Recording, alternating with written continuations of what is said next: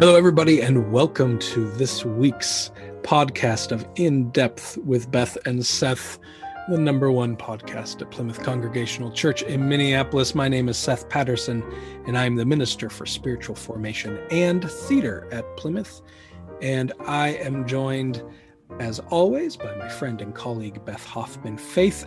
And this week we get to talk about your sermon, Beth, as you preached on January 24th, 2021, a sermon entitled, "If Not Now, Then When?" ? I love sermon titles with question. How are you, Beth? Well, I'm always glad to be with you. And hello, everyone. My name is Beth Hoffman-Faith, and I'm the Minister for Congregational Care and Worship at Plymouth Congregational Church. And yes, I had the privilege of preaching on Sunday, and I used the Revised Lectionary text from the Gospel of Mark in the first chapter, just 6 verses, 14 through 20. Everybody loves a short bit of... Well, and sometimes it's these really short pericopes that, oh my gosh, have layers and layers of meaning. And I was really getting caught up, and this is only the 14th verse of the first chapter, and already so much has happened. Before you get into it, I feel the need to, just in case, a pericope, for those who maybe have never heard that word before, is a Greek word that means, I don't know what it literally means, but it means like segment. It's a way for biblical scholars and users of the Bible to talk about a section, a piece of it. The more you know, Seth. Pericope. It's a great word to say, though, pericope. I like to interject that occasionally. Yeah, so in this first chapter of the Gospel of Mark, some of you may know there's no birth story in Mark, and we have talked about that before on this podcast. Right. And interestingly, I preached from the first chapter of the Gospel of Mark in Advent on my assigned Sunday, and we are introduced to John the Baptist in the first few verses. Your favorite. I do like John the Baptist.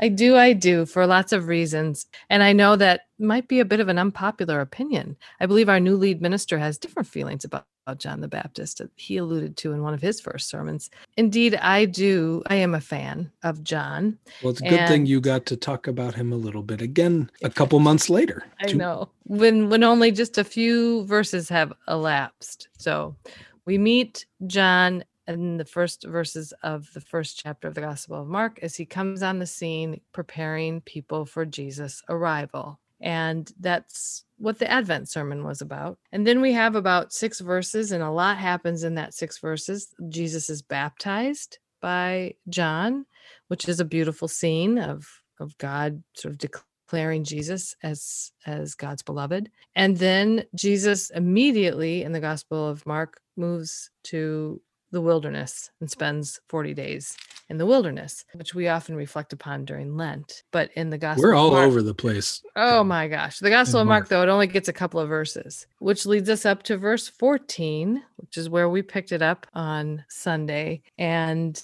we learn that John has been arrested. And that's all we know. It just says, now John was arrested, and Jesus commences his ministry in Galilee and declares that the time has been fulfilled, that everyone must repent, which is exactly what John the Baptist was saying, and prepare for the kingdom of God.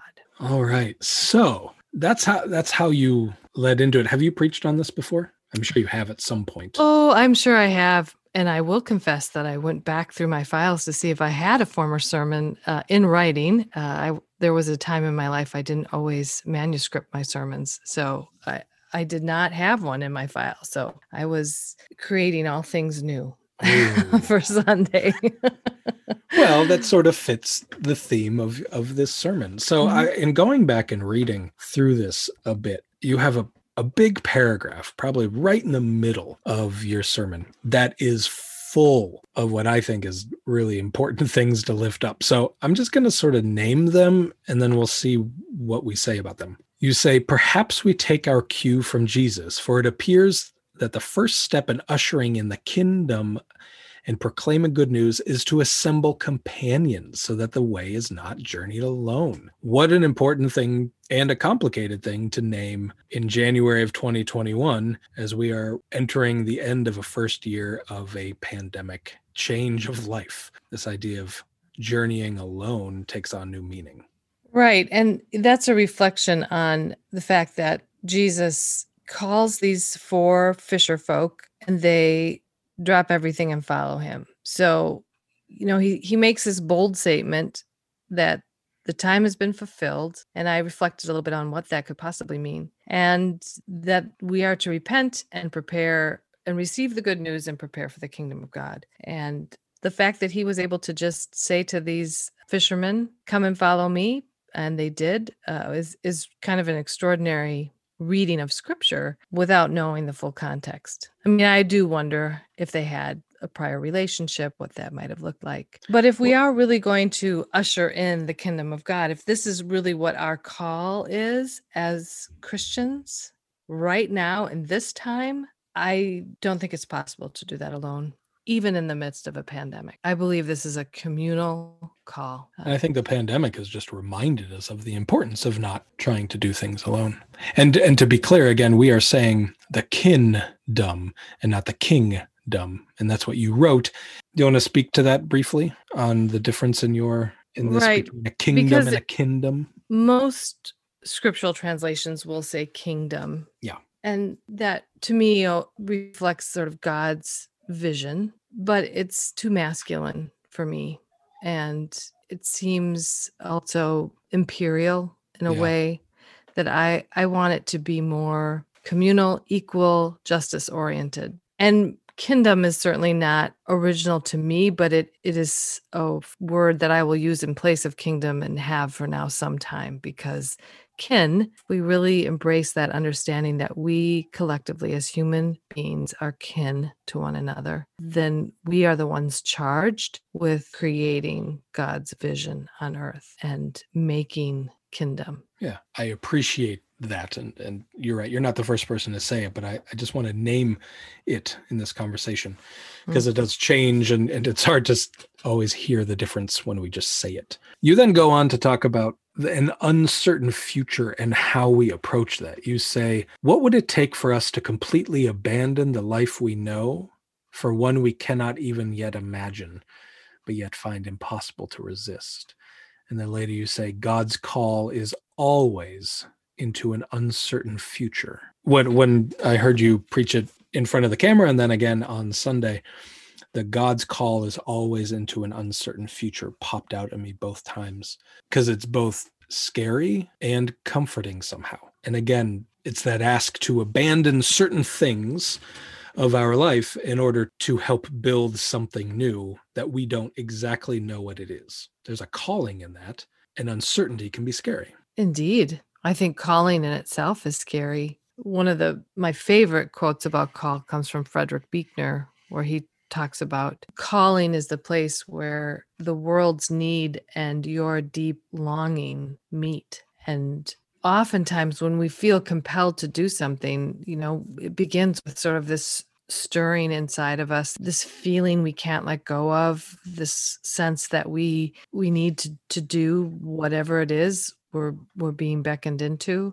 And some of us can really name that as a prompting from God, some kind of divine nudge to live into our faith. And yet there seems to be such resistance to that, which is one of the reasons why I've always been so attracted by the calling of these first disciples. Like the capacity to drop everything. Literally, scripture says they dropped their nets. They were fishing. They dropped their nets. They left their boats and they followed him. I'm preparing to travel in a few days in this strange time of pandemic to take Ellie back to school. And how liberating it would be is if we could just drop everything, get in the car and go. But no, there's so much prep and packing and organizing and figure things out and arrangements to make that I don't know, that sense that is liberating, especially when they had no idea what they were getting into. Reverend no idea. Hoffman Faith. Reverend.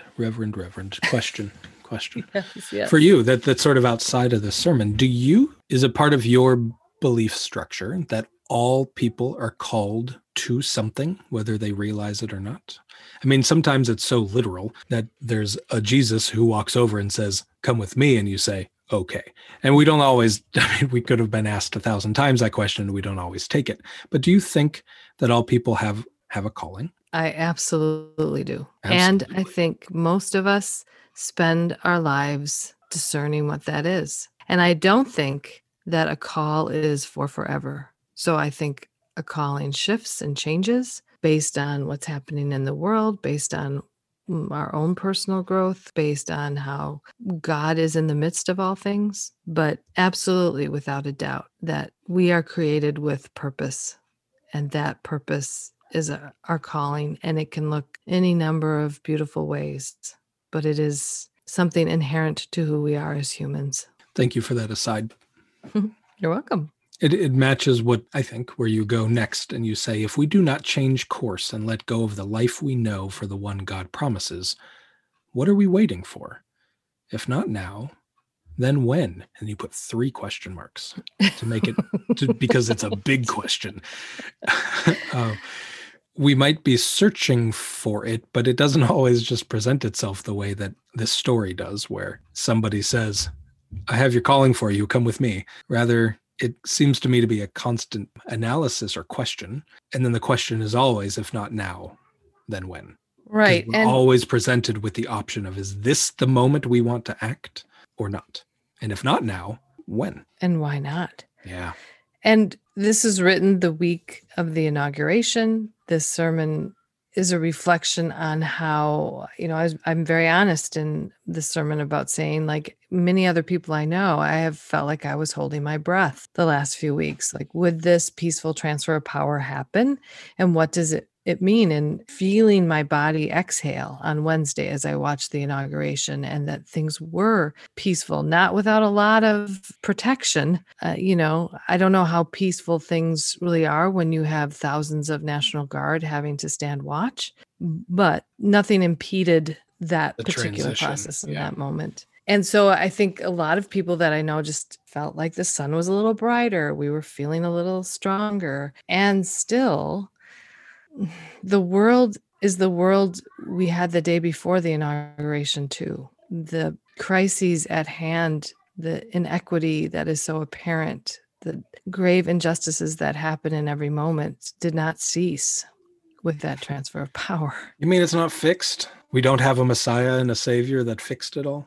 Right. And I was very careful in the creating of this sermon because I thought about that, and I didn't want anyone to misinterpret my gratitude in this change of our government for thinking that these men and women who now hold offices and cabinet positions are our saving grace, because I don't think that's true. I think that they're people. This transition allows us to once again really look deeply at our own involvement in the systems in place and how we are feeling called to enact substantial change. I think you did what I found important about the sermon is that it wasn't about that. You mention it both at the beginning and the end, and we'll get to the end in a second, but that it was rooted back into the calling from God, that you took it out of the political and the national and the immediate and rooted it back into what we as people of faith, we as Christians, we as followers of Jesus, however we label ourselves,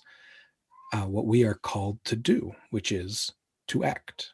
And if not now, then when? At the end, you do use Amanda Gorman, who is our new national, I don't even know what words to use, the gravitas and presence that came from not only the words that she said, but how she said them was really impactful on a lot of people. And you quote part of it. And yes, we are far from polished, far from pristine, but that doesn't mean we are striving to form a union that is perfect.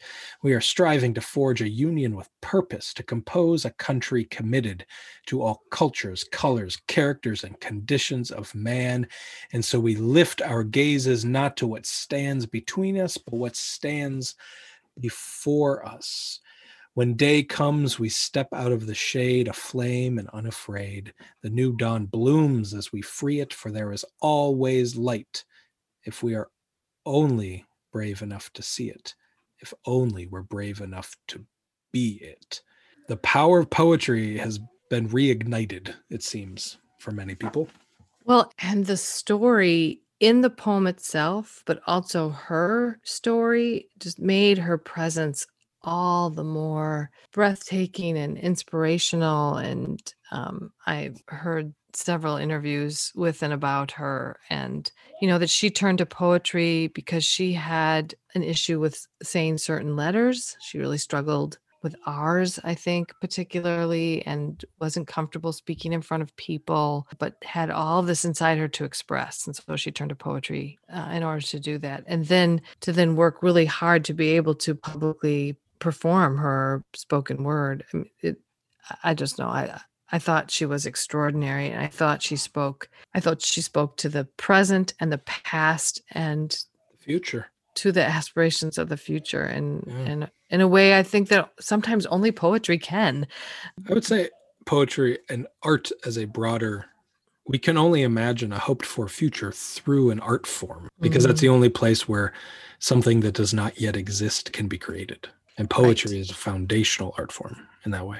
Absolutely. And as we think about an uncertain future and needing to have the courage to kind of move into it, not knowing what the future holds, to have these sort of words to lean into to strengthen our spirits for the journey ahead was really significant. Plus, just watching her, I mean, I would assume most people who are listening to this did see her perform this poem, but if you haven't, do, because it was also in watching her that I felt some transformation. She had the right style and grace and body language, and it was really amazing to watch. And she had the most gorgeous yellow coat on.